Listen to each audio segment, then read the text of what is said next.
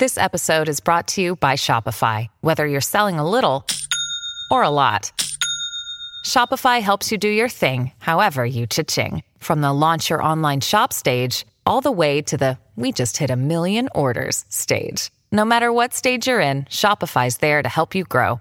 Sign up for a $1 per month trial period at shopify.com/special offer, all lowercase. That's shopify.com/special offer. Hello, my name is Travis Bean, and on this channel we talk Kanye West. And look at that, it's Joe Budden. That just distracted me for a second. So what we're talking about today is that Kanye West, Donda 2, is not eligible for the Billboard charts. And this is something I've actually been curious about. I'm going to go ahead and close this out so we don't have to keep watching it. This has been a story for a few years now because people have sort of cheated their way onto the charts before.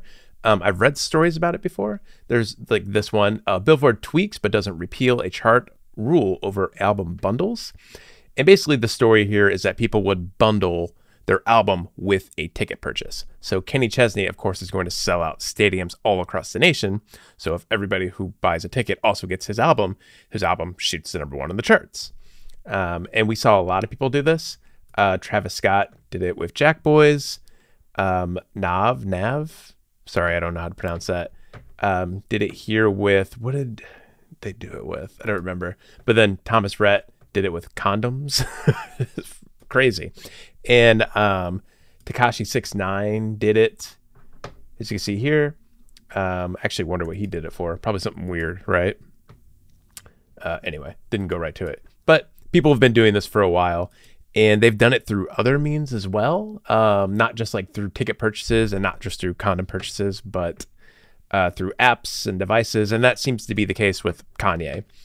Although a lot of people have been able to skirt around the rule as Billboard has kind of tinkered with the language over the years. Let's see. In January, this was written in, when was this story written? Last year, 2020, sorry. In January, Billboard adjusted its merchandise bundle rules by requiring that any item for sale with an album must be available through purchase at a lower price without the album. Bundles were also mandatory to be sold by an artist directly to the consumer, not via a third party. And there are other little rules, like album needs to cost at least $3.49, and the person buying like a ticket needs to know that the cost of the album is added on to the ticket purchase, like it needs to be made explicitly clear. All these weird little things, because as you can see here, Taylor Swift has done it in the past. Like if you buy a hoodie, you also get the album. And since like most artists don't really make their money off selling music anymore, A, because a lot of people aren't buying music, but B, like a lot of big artists like Taylor Swift, like they make money doing concerts and lots of other stuff.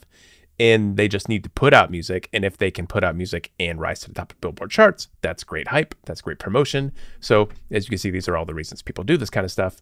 But Donda 2 will not be eligible. According to and this is from Hip Hop Nation. Is that the name? New Hip Hop. Sorry, New Hip Hop. I was like trying to remember what that logo was. According to a new report from Fader, Ye's stem player is being characterized as merchandise, which means that Donda 2 cannot be added to its charts for now. So possibly in the future, as they continue to tinker with their language, as they always seem to be doing. The device, which isolates songs into different musical elements, is packaged with the new album, but the machine can be used for other means besides playing the album, which is the reasoning Billboard Billboard used to percent Donda 2 from chart debut. Oh, I've never seen that word used that way. Sorry. I'm just like having trouble reading that. So basically, they have chosen this specific reason as why Donda 2 can't chart, which kind of reveals like the politics of Billboard. Like they're always adding new rules, like tinkering with language, updating things because artists keep doing new things in order to sell albums and make it onto the charts. And they have to constantly reevaluate like what they consider legitimate. And so I guess in the grand scheme of time, like when you look back at the Billboard charts, there aren't any anomalies or asterisks or anything. Like they're trying to define, especially, as the digital age grows and there become new and interesting ways to get your music out there, they have to keep thinking of new rules to make up, I guess. And this one's pretty specific. And I'm kind of fascinated by the whole Billboard thing. Not because I care about the Billboard charts. I definitely don't. And I don't think Kanye does either. Or maybe he does. Maybe he sees it as important to rank and to be legitimized in a way. But past all that, like it's all kind of dumb, but fascinating because it's kind of dumb, right?